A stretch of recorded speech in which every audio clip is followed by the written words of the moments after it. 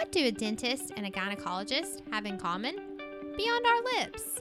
A podcast where best friends and practicing doctor moms use their gift of gab and professional passions to entertain, educate, and inspire. I would like to talk about when you bring that kid that you just birthed with your amazing birth plan in to get their teeth checked. I never know the right answer to this. I don't know. This is very confusing. They get teeth at 6 months, and then I thought there was a rumor around 3, but should it be sooner?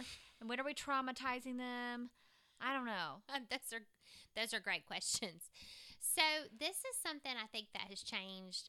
I think it was the American Academy of Pediatrics started recently suggesting that they go establish a dental home is the kind of the quote that they use by a year old, which is really, really young. Yeah. And being that I'm not a pediatric dentist, I'm more of a family dentist. Right. That 1-year-old would probably not come to my office. Now, having said that, I do have moms that come with their kids, and maybe they have an older kid and maybe they have a baby, and occasionally we will have the baby just get in the mom's lap and we'll take a look around, Right. just to kind of nervous introduce about them. the way that the teeth are coming in, or there's one that looks funny. Or, exactly. Or Yeah. if it's just to even get them used to being in the chair. So I definitely have checked a 1-year-old's teeth before, but I don't think it's something that should cause anxiety. Like, I think it's one of those AAPD recommendations, like they should sleep in your room until they're a year old. Yeah. That's kind of like, That's hard. we get where they're coming from, but we're going to kind of like take it or leave it kind of thing. That's kind of how I feel. Now, of course, having said that, if you do have any concerns, you absolutely can take your 1-year-old either to the pediatric dentist or bring them with you to the general dentist, and they can have a look. My child he got his first 2 teeth at like 11 months. So it would have been pretty irrelevant for him as well. I would love to see somebody bring in their child at like 6 months of age that has no teeth. No teeth. To be like, I need you to check them out. He needs a dental cleaning. A gum exam. Like, of what? Well, and you do kind of want to get in the habit of cleaning. So, like, we even tell you to kind of wipe their gums out before they have, teeth. I'm so like bad with this. Well, and this again is not one of those things to like introduce guilt into moms, because we have enough issues with that. And so I'm saying give yourself a major break here, because more than likely we're not going to find anything. You're not missing out on anything.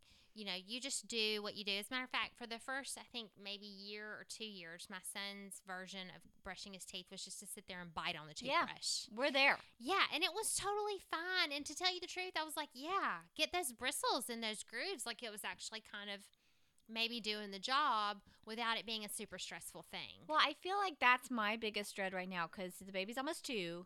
And if I were to hold him down to try to brush the teeth, this would become a major meltdown situation every single day, twice a day. But now every single day, twice a day, he'll come to the area, say brush teeth, and we'll give him his toothbrush, and he'll hang out. We'll put a little toothpaste on it. He'll want more. Trying to make it a positive experience for him to enjoy that. But, like, we're not holding him down and forcing you really don't want it to be like such a negative experience, or such like another thing that you have to like force them into submission to like do. The diaper changes, we're forcing those, right? We're making him get his diaper changed, making whether him or have not a clean he's butt. having a meltdown or not.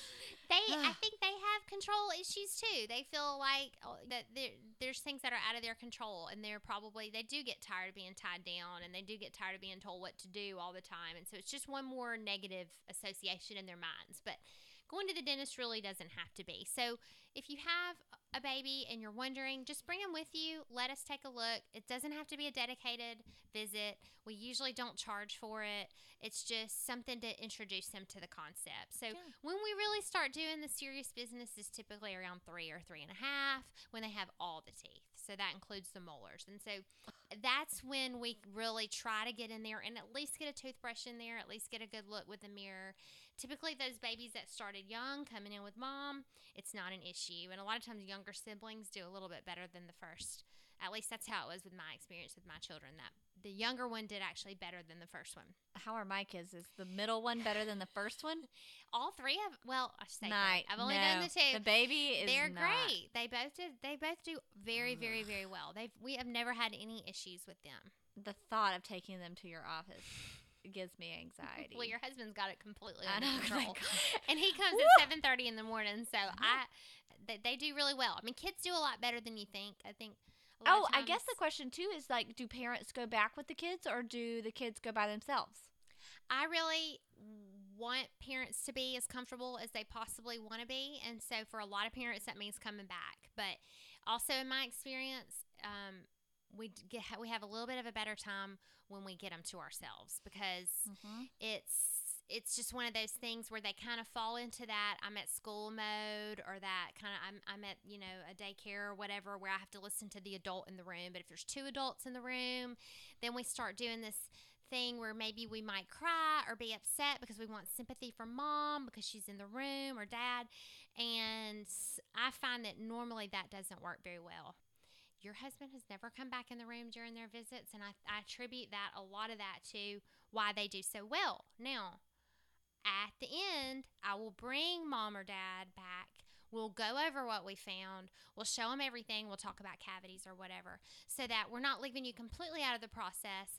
But during the actual meat and potatoes of the visit, we really as providers prefer to be the ones that are in control in that room and not have to share that control with parents. But we understand that sometimes parents want to be back there. It helps them to feel a little bit more comfortable. And I have 16-year-olds that their moms sit back there with them. They just would rather have them there.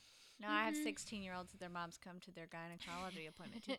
I think that the mom coming back there a lot of times is more for her comfort or dad's comfort than the child's comfort. I don't think that the children, they don't really care. I mean, they've already, most of them been, they're used to this not being with mom and dad 24 hours a day thing. So what's your counseling strategy with like small children? Like, I find myself wanting to be like, brush your teeth or they'll all fall out. But like, when you're 5, they're all going to fall out anyway. So then that feels like a bit of a catch-22. Brush your teeth and they're all going to fall out. Right. Like, it's very, how do you strategize that?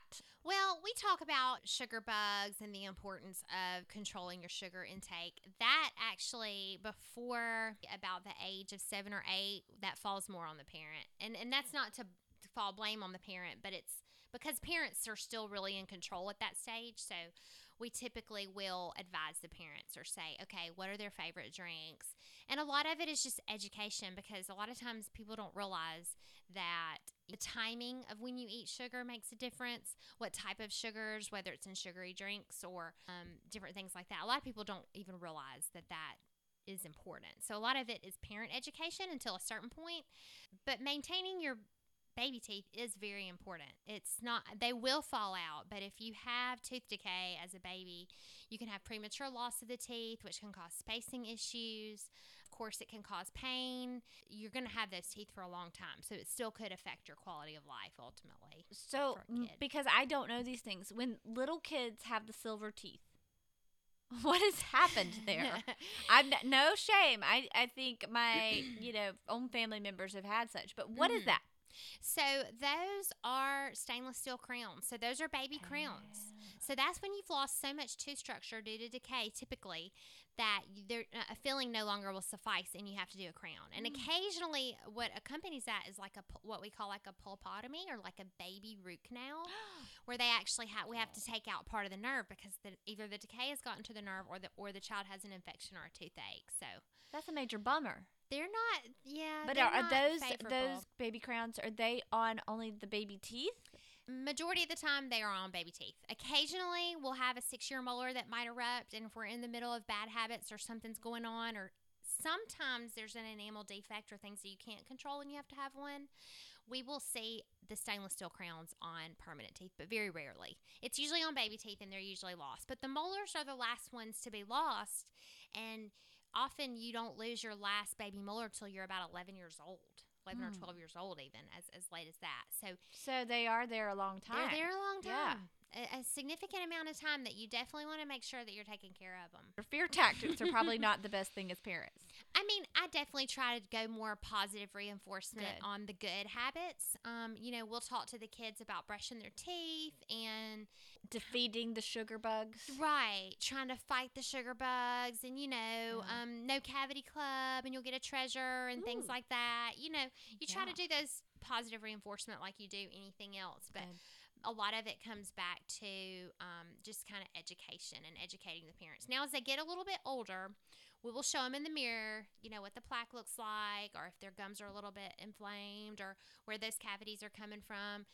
You find out all kinds of different habits of people, that maybe they drink a Coke before they go to bed at night, or they hoard candy in their rooms, or different things like that. So, I'm going to rat my sister out. She would put like a soda on the nightstand. oh man, yeah, That's what she swigged at nighttime instead of. that's bad. Yeah. But again, that's something that people did, and maybe you're not, the last thing you're thinking about is teeth. You need somebody sometimes to stop and tell you why those things are wrong. So when we see certain patterns, and a lot of times we can identify them pretty clearly. If we've got cavities more in the grooves, we start asking about hard candies. If we've got decay in between the teeth, or kind of more extensive decay, then we start talking about sugary drinks. And we talk a lot about Fanta and Sprite and Sunkist, and we'll say, do you like to drink sodas? And they'll say, no, I don't drink any sodas. And then I'll say, well, what's your favorite drink? And they'll say Fanta. Yeah. Yeah. Fanta's a soda. So, yeah, sometimes you have to have a roundabout way of getting to the answer. But typically for kids, about 3.5, that's when all the teeth are in. That's when they can usually sit still somewhat. There's always the option of sitting in mom's lap, but they'll do better than you think. And fluoride, you typically want to start right around 2 years old, when they can kind of spit the fluoride out. I have a lot of people ask me about fluoride and toothpaste, when they should be doing that. Everybody feels like they want to do the best thing for their kids, and you hear so many different things from so many different sources. So I hope to just kind of be able to simplify that a little bit for people, and just let you know that you're doing a good job. And if the kid swallows a little bit of fluoride, it's okay. There's no major problem It's here. very, very much okay. Okay. I mean, you're putting a small amount on there anyway. They're spitting some of it out. Then they're getting very, once very a little. week. I mean, Knight's got the toothpaste in his mouth, just chilling. Like A little systemic fluoride never hurt. Nobody. Yeah, he's on it. Oh yeah. You actually need a little systemic fluoride before the age of 16. It's actually going to help harden the surfaces of the teeth. So you're getting it from several sources. Before the age of 16, you're ingesting it. You're getting it topically. You're getting it, from your toothpaste and your water. So all of that is actually just really good. And fluoride, I know, is sort of a controversial topic. We'd probably have to choose for another day, but typically, Get that, people. from One episode, you're going to hear a lot about fluoride. You're going to hear more than you probably ever wanted to know about fluoride. And we will be as unbiased as we possibly can, just as we just were about birth plans. We're very open to all things. But I feel like before you make any major determinations about whether or not you're going to do something, that it's important to have the facts. Yeah. That's what it's all about. Thanks, Dr. Laura. I was introducing myself at a small group the other day. Because the name of the small group was like an emotionally enlightened woman or something. And I was like, I need to go to this. The first small group exercise was just introductions. And during the introduction, I could tell my blood pressure got really high. My pulse was ringing in my neck. I was just like getting pity and sweaty just thinking about saying who my name was. And I thought, how in the world am I going to do a graduation speech on a platform with like probably not that many people, but like a couple hundo with the amount of nerves that hits me when I have to talk publicly. And I'm someone who talks to human beings all day long. Every day. I don't know. So some other person in the group was like, hello, my name is so-and-so, and I'd feel way more comfortable right now if you guys were 7. I am a first grade teacher. And I was like, yeah, I get it. And so they got to me, and I was like, hey, I'm Jenny Winston. If you were all undressed, I would feel way much better about having to speak in front of you. And that got the weird looks, and I'm like, I'm a gynecologist. And that See, made a so little you more broke the sense. ice from like the beginning. Yeah, Totally broke the ice. I don't know how to make the nerves go away. It's horrible. Well, it's not one of. It's like what one of the. I think that's one of the number one most anxiety-inducing things in like life is like public speaking. So Yeah, kudos to those who speak publicly all the time. yes, let's all have Ugh. a moment of silence for those people. I'm sure that the first minute or two will be very nerve-wracking, but once you settle into it, you'll do great. My dad can give you a tip or two. He loves to do public speaking. See, I don't get it. He probably doesn't get nervous at all. He doesn't. He really doesn't. And he tells jokes, and the man's got jokes. I don't know. So maybe he can give you some tips. Yeah, Mamoon. Maybe I should just take him with me. He would love that. Blow their because minds. He is always giving a graduation speech. He's full Really? of it. Yeah. He's got advice. He's got jokes. He's like a graduation speech waiting to happen. I'm at gonna all times. YouTube Mamoon. Mitch just told me to Google a graduation speech That's a good and idea. then just, you know, copy it. gently state the whole thing. I don't recommend that as it is plagiarism, but it will give. Do But we- you could get inspired. Or I could just say, as so and so once said, Yeah. quote, and then give a 30 10-minute minute long speech. speech, and then end quote. Mic drop. I'm done. I am fairly confident that you have a lot of great advice to give these people in and of your own self, your own specific Jenny brand, just waiting to come out. And There's a lot of good inside this for this brain and noggin. For sure. I have full faith in your abilities without having to plagiarize. Maybe a little bit of plagiarism. Well, okay, folks. That wraps it up. That's all for today. No idea. Do you think we'll get on Ellen this time? Maybe a couple more episodes. Maybe that fluoride episode will make That it. fluoride is It's gonna be- win some Woo! Ellen. It's gonna be exciting. Bye. See ya.